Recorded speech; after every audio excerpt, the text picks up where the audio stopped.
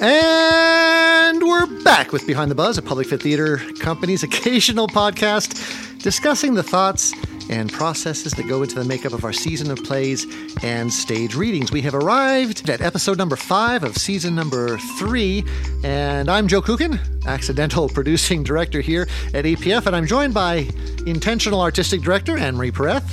Yes, you are. And today we'll be talking about Octavio Solis's Lydia, the third of our stage readings this season. In a little bit, we'll be joined by director Gigi Guisado and actors Jose Anthony and Daniela Azul Lopez. But first, I want to talk a little bit about the inclusion of Lydia in the season, and that's on you, Anne-Marie. You know, we've done a couple of what I'd call, slightly controversial plays. I'm thinking specifically about last year's Heroes of the Fourth Turning, and even Gloria to some extent. And, you know, it took a little bit of a debate going back and forth between we ultimately decided to include those plays in the season.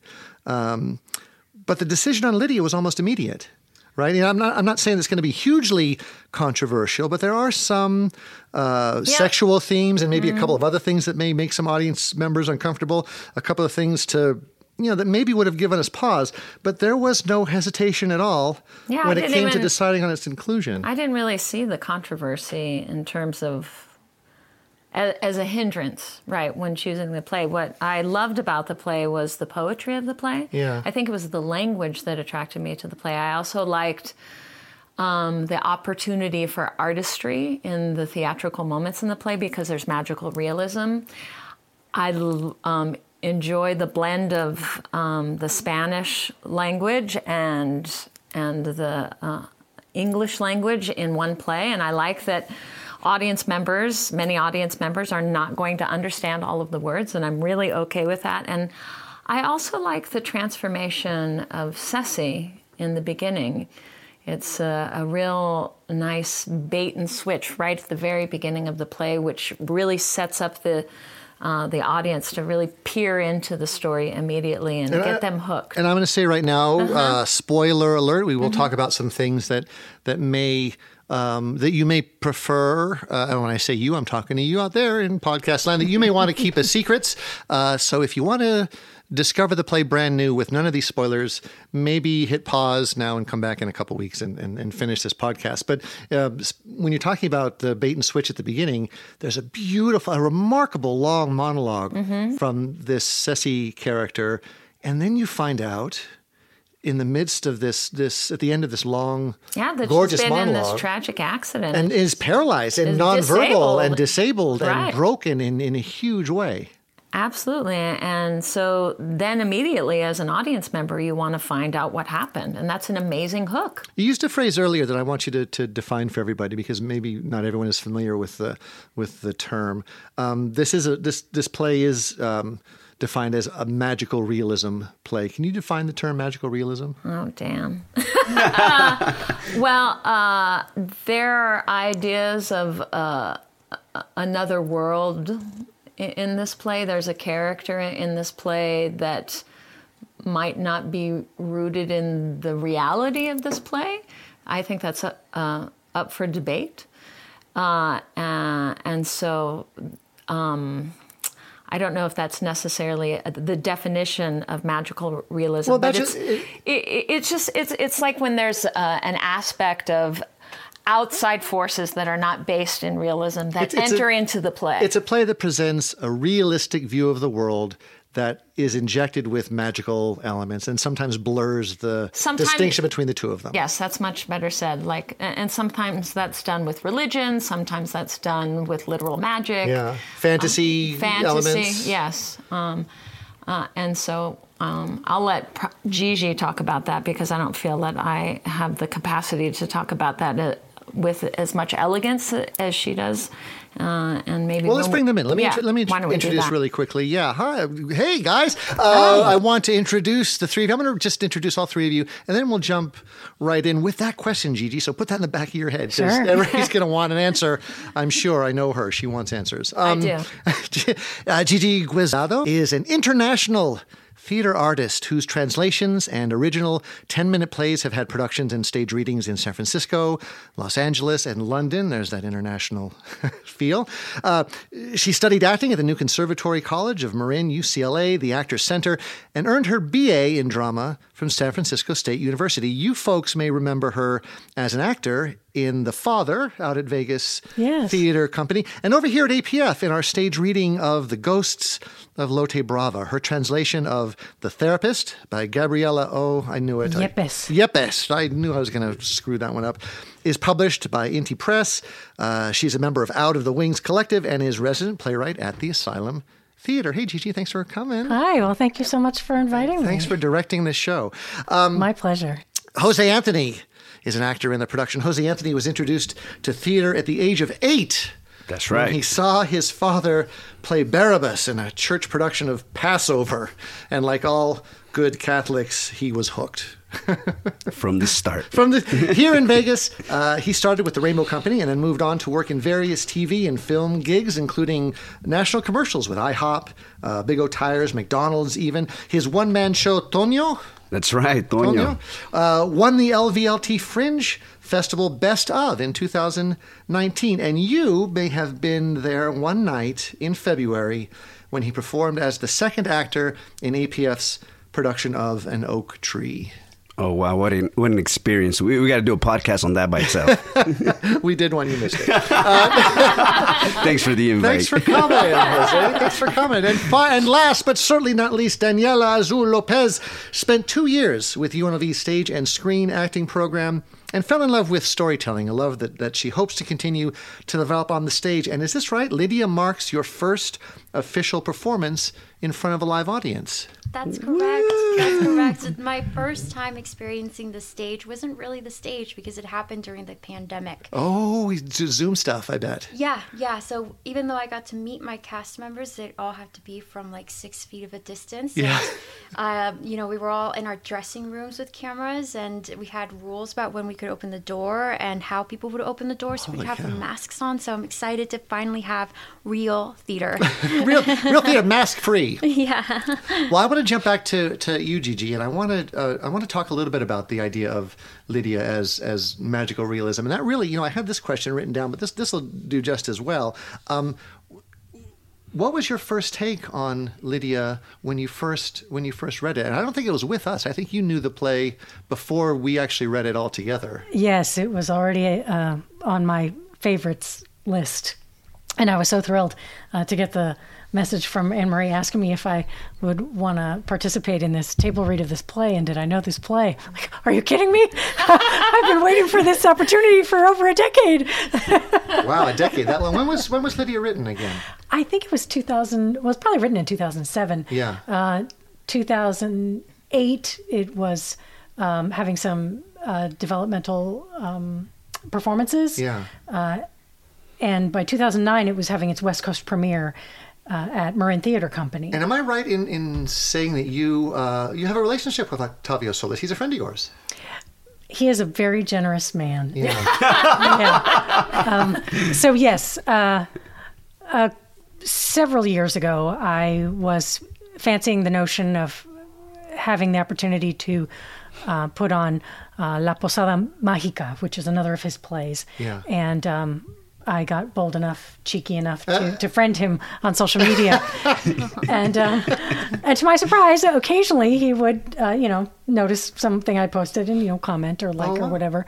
And when I posted that I was delighted that this stage reading was going to happen, he commented. He saw that and he said, well, if I can help you, let me know. Nice. Mm-hmm. That's great. Yeah. Have we reached out? Yes, Is he helping us? Yes. Hey, Octavio, thanks, man. It's awesome. Hey, we could do a post-reading podcast. Sure. A quick interview. Put that out there. Yeah. So, let's talk about magical realism a little bit. Is that a fair definition of the genre of this play, do you think? Yeah, I didn't disagree with anything that either of you said. Oh, good. My understanding of it, is that it's a style of writing that is largely associated with Latin America, although it is not. That's not the only place on the planet that writers use this style, but it's a style where the supernatural or the unrealistic, otherworldly elements are presented as if they're normal. Generally accepted by everyone. Yes, in the that's cast. a good definition. Yes. Yeah. So like an angel could just come sit at the table here with us and have a normal conversation, and we wouldn't freak out about it. Gabriel Garcia Marquez is very famous for making magical realism widely known. Can I switch to you, Daniela, really quick, as the sort of the baby actor in the in the group? Yes. We first read this play, as Jose reminded me, about a year ago, here in this very room, and you showed up fresh-faced and sort of anxious, and I think you were an English major at the time. Is that right? No, She was actually, a theater major. I was a theater major, but I just have really good writing skills, so probably Oh, is that that's what it why. was? Well, that's the impression I had. But what I also remember was that after we read the play, sort of the first time for all of us, you really had a lot to say about it. It touched you in a way that surprised even me, I think. It just seemed like you connected with the play in some way. Can you remember back, and you were just telling us a story too about reading it the second time on a plane. Can you just tell me a little bit about those two readings and how they affected you? Yeah, well, everything happened for me sort of magically. All of this process has been magical, from creating the play and still working on it to, meeting Anne-Marie through my classes at school and learning how to not just read a play, but thoroughly understand it and find the meanings behind the words and behind the actions and of the playwright. And so that's how I was able to meet you guys. I came here to my professor's house and we read this beautiful play. I was able to discover through the pages initially just a basis of connection. I'm from El Paso myself. Oh, and really?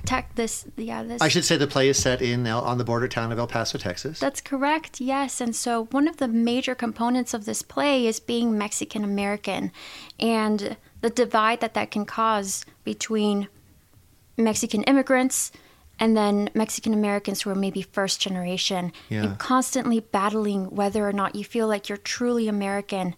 And then going even deeper with meeting Ceci, the character that I play, and getting to experience being a teenage girl again, and those desires that you have and that develop your actions and form your image of what the world is like. And I think that plays such a huge role in how poetic she is, because she sees everything as grander than it is. And I remember seeing everything so magically in that form. So I was able to connect with her in that way as well. That's funny you say that, because I think it is her language that is the most poetic in the play. And it's the language that really stuck out at me when we first read it. Interesting dichotomy, because she's the one that can't speak. That can't speak and is literally handicapped and trapped in a body after a horrific car accident. Yeah. Yes. You used another phrase though, and I'm gonna actually point this at you, Jose. You were talking a little bit about just the issues of immigration and life on a border town. Now, this play is very specifically set in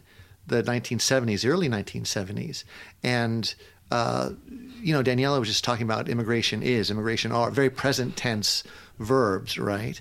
But this is a play that's sort of set in the past. Is it still as, I don't know, why is it still so topical today? That it seems like it's almost an unchanged issue in some ways. For me, the story has a lot of taboos, one starting with machismo in the family for men, and it's still prominent today, as well as illegal immigration. That hasn't gone away in the decades since the play takes place in the early 70s or so. And we're still kind of reacting to it in the same way, which I find really interesting. And I was thinking on the way over here, one of the reasons I love this kind of play, like Anne-Marie said, a lot of audience members are not going to understand what's being said because a lot of dialogue is in Spanish, but I think Octavio Solis does a great job interpreting what's being told through the story itself with other characters. Yeah. And it's not just redefining what someone said in Spanish, that they say it in English. They say it in actions. They say it in poetry. They say it in many different ways. And hopefully, if we do a great job as actors, we interpret that emotion with the Spanish words coming out of our mouth. Well, I would push back a little bit on what you just said, because my my fluency in Spanish involves, of course, being able to ask somebody where the library is. But can I hear that example? No, because my accent is terrible. But I remember during the very first read of the play that we did here, being so impressed with his very careful selection of when he would switch back and forth in the languages. And I think he's very careful to select bits of language that are very easily understood just simply because of the context that he's already created in a separate language. So I think that the understanding for an audience is actually probably going to be more clear than you may think.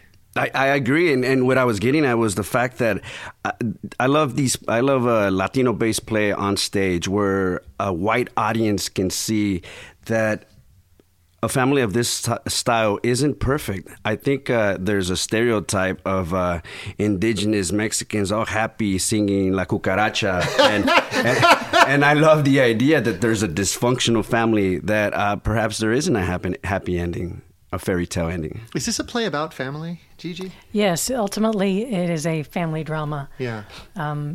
It draws on Mexican American culture. It's set in a Chicano family, literally on the border between the United States and Mexico. But once you get past that, it's a family drama, and it has so many of the same themes as other plays from your body of work, from your past seasons. You frequently put on family dramas with many of the same conflicts. They just August Osage County, yes. Glass Menagerie, right? Exactly. Those are Sure. two family dramas. In fact, in some of my classes, the students ask, we're always reading about family dramas. I'm like, well, yeah, because they're universal. Yeah. And the things I know to be true, and what was the one where it rains constantly? When the rain stops falling. Yes, both of those plays also remind me. I see similarities. Oh, that's really interesting. Why do you think, Gigi, that it's so set so specifically in the early 70s? Is it? I won't answer for you. I think it might have something to do with civil rights movements that were going on at the time. Yeah. The Chicano movement was picking up speed at that time, from what I understand, and I think that might have something to do with it, because there is a search for identity in the play. That's one of its themes. If I'm born in this country, but my roots are across the border, am I Mexican? Am I Mexican enough for the Mexicans? Am I American enough for the Americans? I'm born here, and yet I'm not seen as American. What do I have to do to become American? And do I want to do all those things? How much do I want to assimilate? How much am I willing to assimilate? These are a lot of questions that exist within the Latino community that people have to face. And I think with the civil rights movement, people embraced and pushed back against assimilation. Well, and it took until the early 70s, I think, for what was known then as the Chicano movement to attach itself to the civil rights movement. I think they were excluded for a long time, and it was a sort of blacks-only movement until about the early, late 69, 70s. It started to really pick up and start moving towards the Latin community. Is that fair?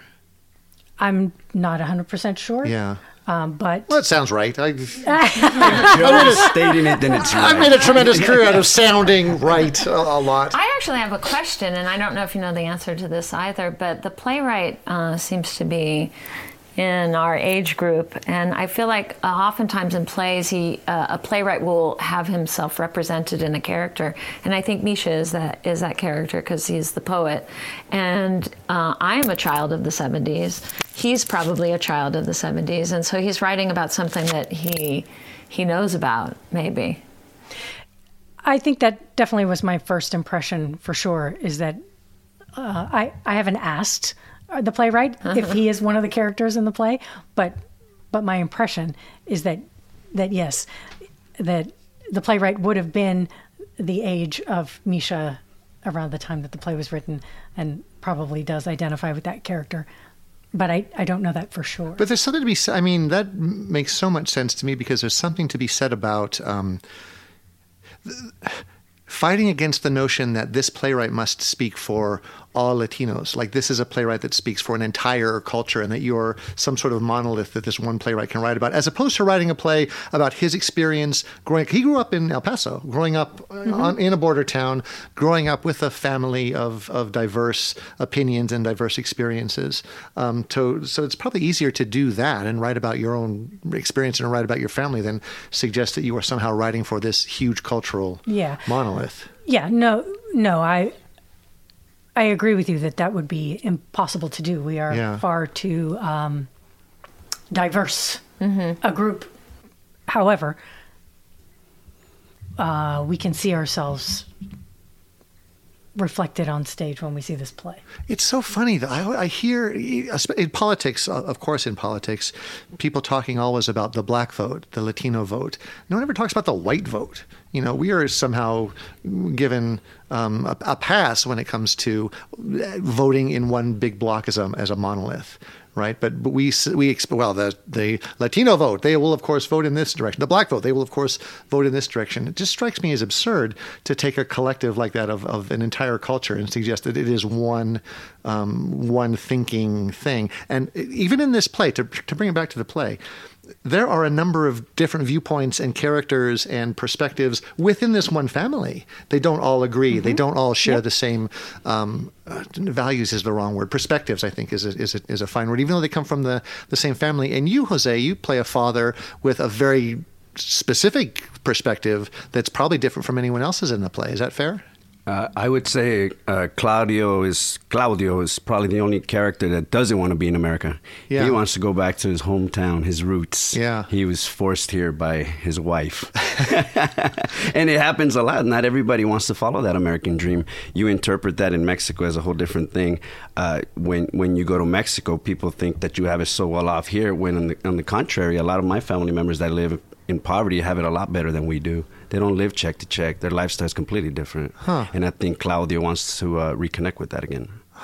Does that resonate with you at all, Daniela? Yes, it does. I've actually had family who, my very, very close aunt who lived here for 10 years. And contrary to my mother, who was able to find her way in the United States, my aunt lived in a world where she didn't have any medical care. She lived in constant fear of getting pulled over because that could ruin everything that she's been able to build. And it just came to a point where she was spending time here for a dream that she just couldn't achieve. So she went back. She went back to Mexico. That's weird. Some people's American dream from experience from family members. I know cousins who crossed over illegally just to come and get enough money to buy appliances. I know some people who bought property, built houses just to go back. That's their American dream. It's not necessarily setting up roots here, even though sometimes your kids have no choice but to stay here, because you can't grow up here in America and then go back as an adult to a country. Then you're fresh. You're starting all over. You're doing what your parents did here. And it doesn't sit right. I think that's why some first generation American born kids like myself, they strive to speak with less of an accent. I didn't study my culture till just recently. I didn't know there was plays like this. I set out to be an actor, not to do stereotypical roles, because everything I ever saw was gangster roles or cartel drug roles. Yeah, of that kind. Which aren't really represented in this play, I don't think. I don't think those caricatures, those stereotypes. Not at all. That's what I mean. I got a chance to read with Ghost of Lote Bravo, and that was probably the first Latino-based play that I said, "Oh shit!"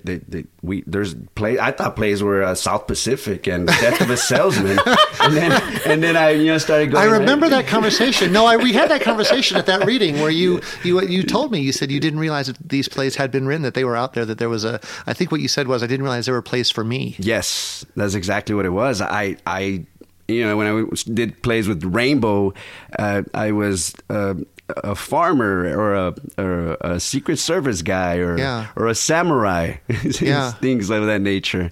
So it was really great to see this. And Gigi's been really great at setting the tone and being a trailblazer with putting Latino characters on stage. A Public Fit is one of the few companies out right now that is putting all Latino base, even if it's just a reading. I know the Asylum Theater put Complemento out last year, and that was great to be a part of that as well. Well, I think those voices are important, and ideally for us, it's completely selfish. We want to expand audiences. I think that telling stories to as wide a range of audience as possible is really important, and we're just hoping to expand our audience. I wouldn't say it's just about expanding our audience. Well, not just about that. No, this is a brilliant play. I think it's because we're curious, too. I'm curious about the culture of this family. I'm curious about the dynamics and the way they speak to each other, the exchanges that happen in this family that are different from my own experience. And so I just want to understand people. I have like a certain level of empathy for people that are different than me, and that's what interests me. That's a really good point, and it makes me think about, I made a dumb comment earlier that I hope Diane has cut, and that you guys never hear this about Shakespeare. But just thinking about the idea of classics in theater, immediately I think about European playwrights and white playwrights. There has to be a huge body of classical Latino plays that I have no connection to at all. And you're nodding, Gigi. I assume you know a vast amount of them because you're a translator and you spend a lot of time working with that material and bringing it forward. Yes. There are many, many plays in many, many countries around the world that are classics in their own countries. Yeah. And only some of them end up getting translated. And then once they get translated, only a smaller group of those get published. And then of those that get published, even a smaller number of those get produced. What's the obstacle, do you think? Well, there seems to be some sort of... people like to produce something that they are familiar with and that they know is going to sell tickets. Mm-hmm. When it's a translation, it seems to be presenting a bigger risk. I'm constantly being approached. You should do a Christmas show, or you should do this kind of show, and I'm like, that doesn't really support the mission of a public fit. I really like finding plays that are overlooked or haven't been produced, because it gives an opportunity for new voices. And so, send those plays our way. Gladly. Yeah, please do. And you've been lately, I know your grandfather was a very popular, famous playwright, and you've been spending a lot of time translating his works and bringing them back to the fore. Jose mentioned Complemento, which they did out at Asylum. That was your grandfather's work. Well, your work based upon your grandfather's work. I translated his most famous play, yes, Complemento by Rafael Guisado.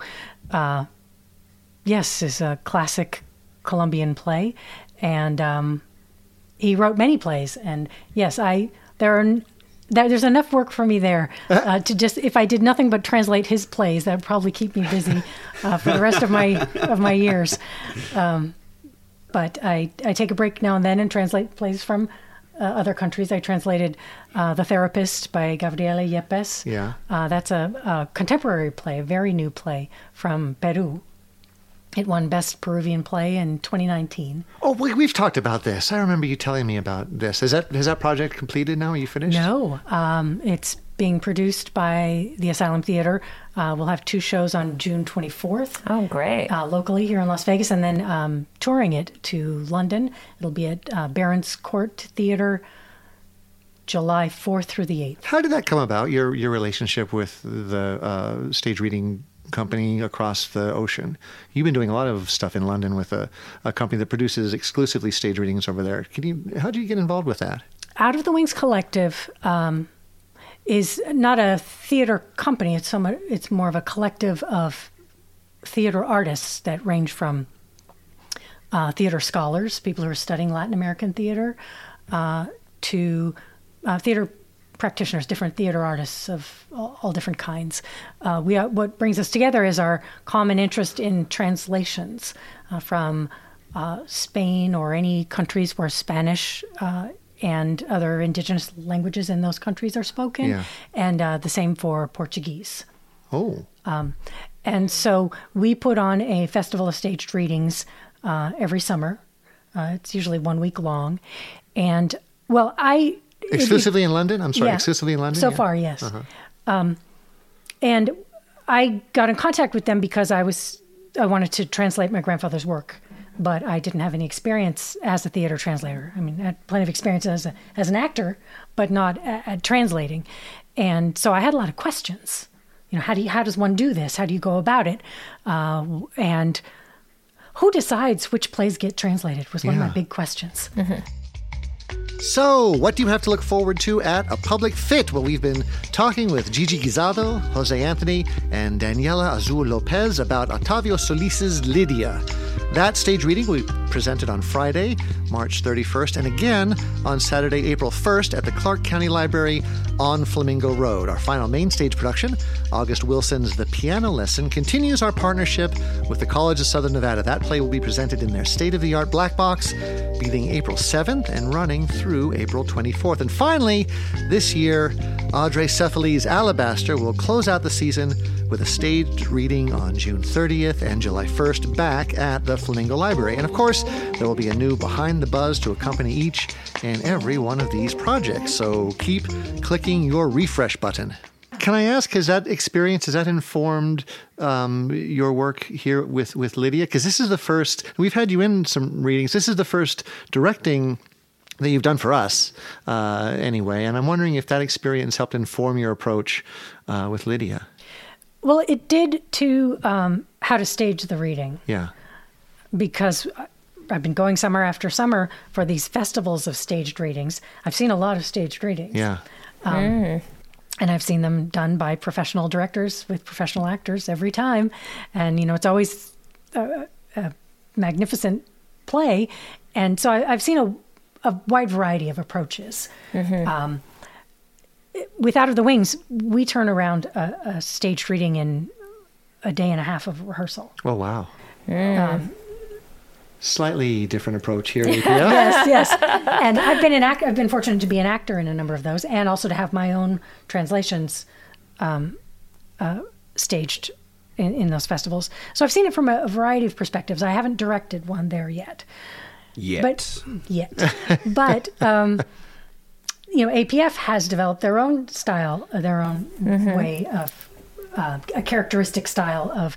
It's evolved. It's certainly evolved. Yeah, that the hat is almost like it's much closer to being a production, a full production, than the more minimalist things that I've seen. Well, I want to ask you something about that, because when we first started doing readings 100 years ago, more often than not, we would treat it, almost scripts on easels, just sort of doing a very straightforward reading. And we would have someone usually reading stage directions. And that has sort of evolved out of the process at APF for a number of reasons. We've started to stage them a little more cleanly and haven't felt the need for that.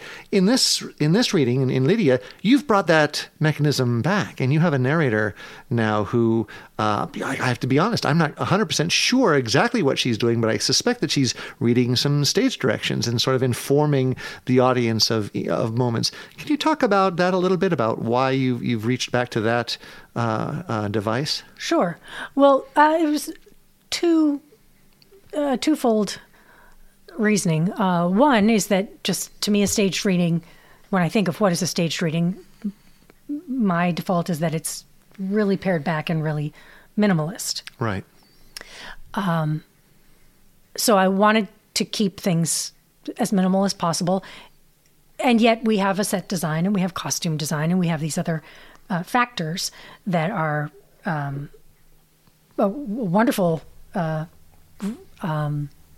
very luxurious to be able to have these things. I think everyone out there in the podcast world understands when you say luxurious, you're thinking about a public fit. The way it becomes synonymous, I think. So I'm thinking to myself, okay, how do I have something that's got more production values than a staged reading often has, and yet make it still feel like a staged reading? Yeah. And I thought, well, if you have a narrator, then that helps with that aspect, in my opinion. Also, when I read Lydia, I'm aware that there is an element in the play that's outside the characters. Explain that to me. I'm missing your point there, I think. Well, maybe it has something to do with the magical realism. it's not, a kitchen sink drama where everything is totally realistic and all the people do everything of their own volition. Oh, I get it. I see what you're saying. There's a sort of outside force, perhaps, that acts upon them that helps define the very nature and quality of the atmosphere of the play itself. Yes. So you're using theater as an outside force as well. Yes. I see. That's interesting. That is interesting. So it's the artistry of how you're handling the magical realism in connection with theater, and it's like a blend of it. Yes. Is this something you guys have talked about in rehearsal, or is this a surprise to you? Jose is looking confused. Daniela seems to make sense. So I'm always looking confused. It's just the way you guys interpret it, or what you guys are saying. I didn't see it like that. It's just I'm not an educated man. I'm from the streets of Southern California. Oh, good Lord. Okay, well then shut up. So Daniela, you... That's not true. That's not true at all, you bring by the way. different things to the table. You just don't realize Absolutely not true. What intelligences you're bringing into the space. I am bringing the taco truck for the reading. That's what I'm bringing. All right. Well, we'll talk about that after the reading. We'll see. I'll tell you what your brilliance is. We'll let Daniela explain it. Now I'm all hungry. What does that? What Gigi just said, Daniela? Does that resonate with you at all? It does. And Gigi, she's explained it to us in simpler terms, which make it clearer to understand, which is why I was nodding. Simpler terms so I can understand is what she's saying. And it's made it so that it's actually had a connection with our everyday lives. And so the way that she's evolved the character of the narrator makes it so much more than someone who's just sitting there reading. How Gigi has explained it is that she's fate. And that's interesting. And I have to be clear, there is no narrator character in this play. This is a layer that you've added as a sort of, like I said, stage directions and perhaps other things as well, but it's an added conceit. Yes and no. Oh, okay. True, there's no narrator character. In the breakdown, right? In the breakdown. And I wouldn't say that I consider our narrator a character in the play. Okay. There are stage directions in the play, and I've chosen to not use props because this is a staged reading. Thank you so much. It is, and I end up being the one who usually has to find those things, so thank you very much. So in order to tell the story without props and without it being a full production, there's a certain amount of information that needs to be conveyed. Yeah. So having the narrator read the stage directions is quite a practical device of staged readings, and I thought would be handy in this situation also because there is an outside force at play in the play. There's an outside force in the play that is not named as a character within the play, but it is referred to time and time again. Oh, that's really interesting. And so reading the play, I have this awareness of this outside force, and I'm thinking, having a narrator who's outside the play, reading the words of what that initiates the actions of the characters on stage, kind of represents that. I love that. That makes perfect sense to me. Mm-hmm. Yeah, I like that very much. Do you got it now, Jose? Yeah, no, I had it from the beginning. I wasn't going to be able to interpret it that way. I could say it in Spanish, but I don't think your people are going to listen. Oh, yeah, do it. So lo que te está diciendo Gigi, básicamente es que no, and it is. But all I got from me is one of the beautiful things I was talking to Anne-Marie earlier about this play is that it's the onion process where you just keep peeling layers after layers. I had a breakthrough with 2 lines yesterday, thanks to Gigi. We dissected something, we opened it up. I wasn't seeing it like that. I'm not an experienced actor per se, as I don't have a degree. Mine's is kind of just the school of hard knocks is kind of how I learned it. But I love that I'm still evolving and I'm still learning. And Daniela, she's such a great little role model. She acts like it's her first play. I think she's lying. I think she had like a ghostwriting name or a different identity. She's been performing in disguise. We think she's a secret genius. Yeah, I think so too. She's an undercover professional for sure. Don't underestimate yourself, Jose Anthony. You came to rehearsal with the history of and the poetry of menudo. Okay? I did. It's my contribution to the play, menudo. Yeah. Don't underestimate your value on the team, man. I just love experiencing. Like she did mention it with Faith, and I like that. And it's new to me. I've never done a play where the stage directions are being read. Yeah. I've seen a couple readings throughout my time over 20 years ago. CSN, I saw something. At Winchester, I saw something once. You can't even remember it. The first time I saw you guys was August Osage County. Osage County? August Osage County. Osage County. See, I can't even say that right. I want to say Orange County because that's where you're from. Yeah. But what I'm getting at is you guys start off that reading with what are those called? The Music stands. And they started reading, and I believe it was your father who starts reading for Beverly at first. And I did a play with him in Rainbow. I did 1 or 2 plays with him in Rainbow over the years. Great man. And it just seemed like it was going to be boring. And as soon as he's done with his scene, and they go into this little musical number, and they take the stands away, and then the set starts forming on stage, blew my mind. That was Emery's. I'm sure it was. I don't think Joe can come up with something like that. No, it was not me at all. That was all Emery. It was so amazing, and Well, I'm glad to hear that because that's exactly the effect that she wanted in that moment. Of oh my God, this is going to be boring. Oh no, it's a different thing altogether. Yeah, it's a 3-hour play, and I was like, I'm going to let the audience think that I'm going to read to them for 3 hours. I thought you were reading my mind. That's exactly what I was thinking, but in Spanish. But then you were involved in Ghosts of Lotte Brava. So I knew going in that it wasn't going to be just a typical stage reading. I knew it was going to be good. And also, too, I've never been on stage while not having to be on stage, meaning we were at the Black Box. We didn't have wings or backstage to exit. The smaller theater at the library. So we would do our scenes, and then we'd sit there and just patiently wait for our scenes. And I don't like, I feel like it breaks the illusion to the audience member that you're doing your character, doing your scene, and then you have to go back and sit down. Now they don't see the character. Now they see the actor. And that was one of my fears. I don't like to mingle before a show because I think it breaks the illusion for the audience. But for some reason, I'm getting a little more comfortable with that, and it helps bring out the character, and it lures the people into the show. Oh, sure. From the beginning, which I didn't know. I think it was just me being nervous. That's what it was, hiding behind the curtain. Well, it's easy. It's easy too to exclude the audience from the whole experience, right? To suggest that somehow the actors are here, the audience is there, and never the twain shall meet.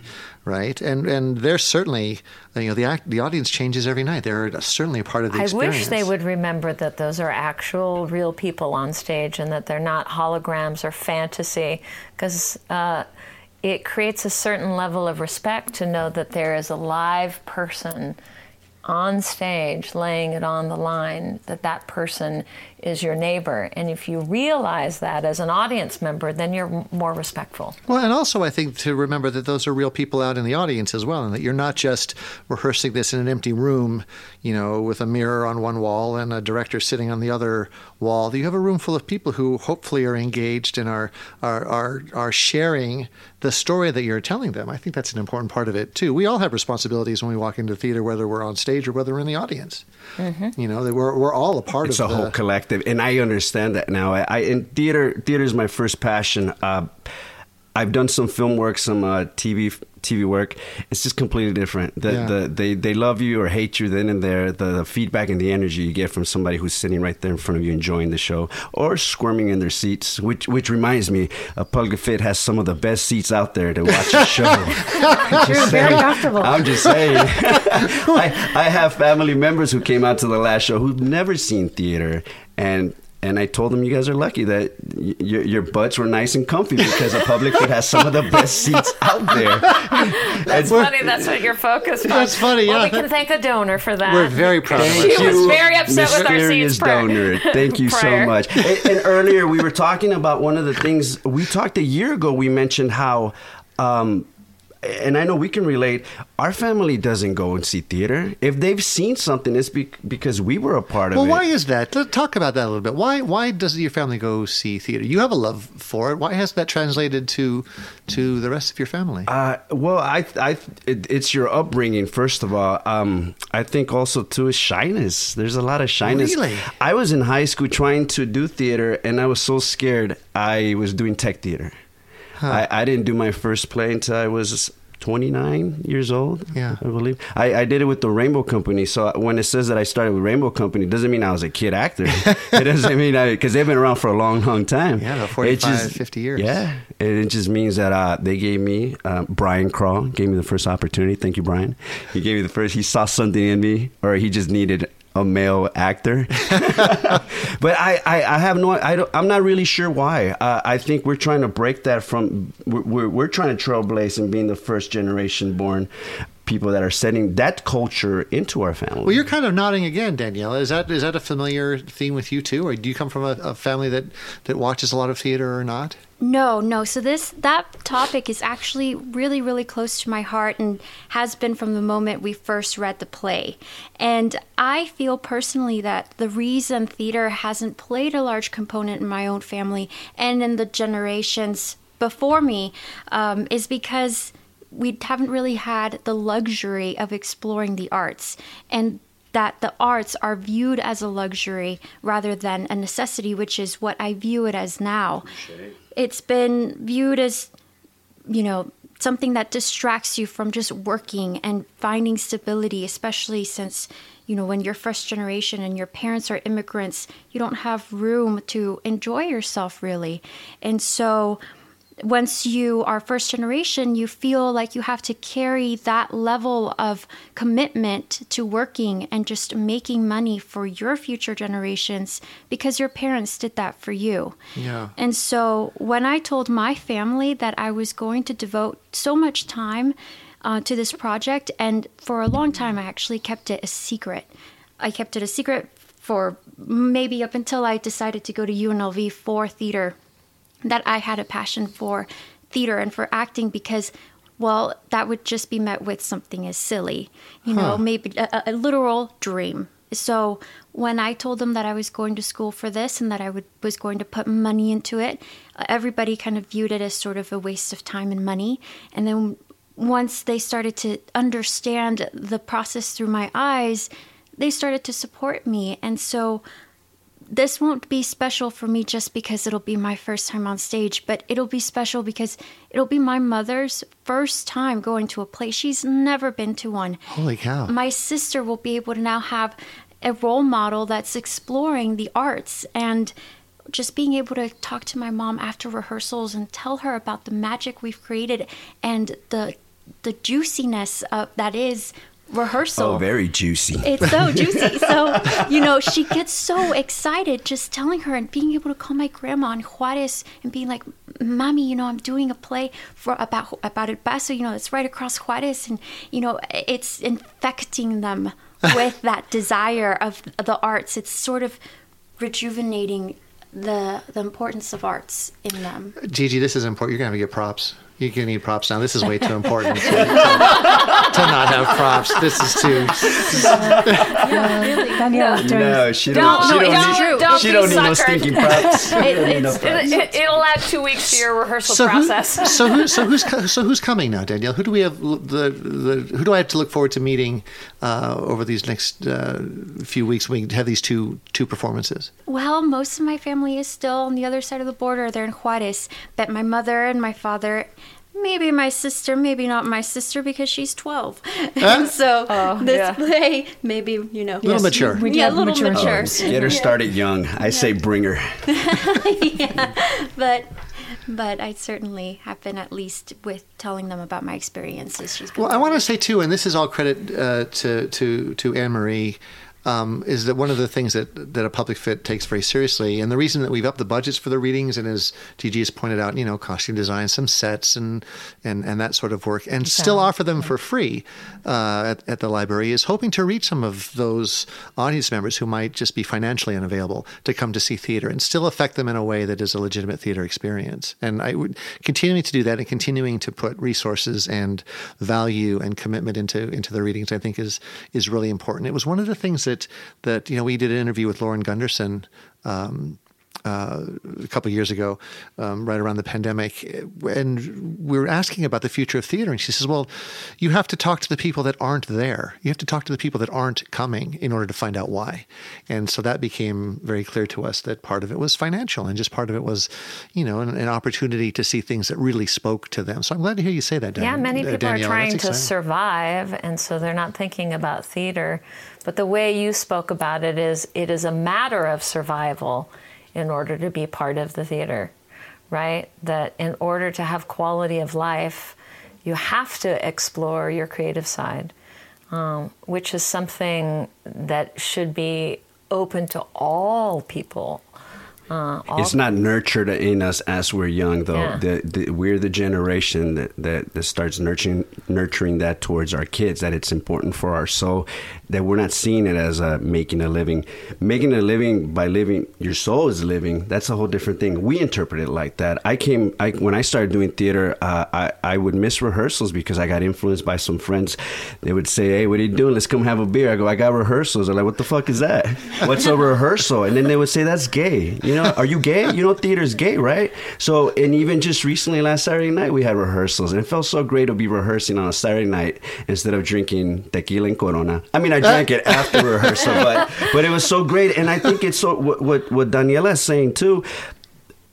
They don't see themselves on stage. Maybe it's going to be the first time they see people that look like them, that share stories that they can share that are similar. Maybe that's a little intriguing and appealing for them to continue. I hope it's infectious. I hope it's something that infects them in a way where they'll want to see even more stories, and stories perhaps outside of their experience, and really expand, whatever horizon is there for them.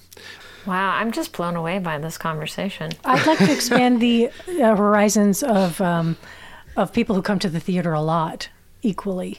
Yeah, because that's a good point. I think at first they'll think, can I understand this play? Can I relate to this play? And I hope that by the end they recognize that it's a family drama. Well, and there's a lot there. It's family, it's sexuality, homophobia, the notion of illegal, in quotes, the Jose talked about the elusive American dream, the nature of disability. There's a lot packed into this. Exactly. What did you guys say beforehand? You said there's 2 fight sequences, there's 2 sex scenes, and there's 2 different kiss scenes. There's 2 sex scenes, 3 kisses, French fries, and a Coke. That's what it has.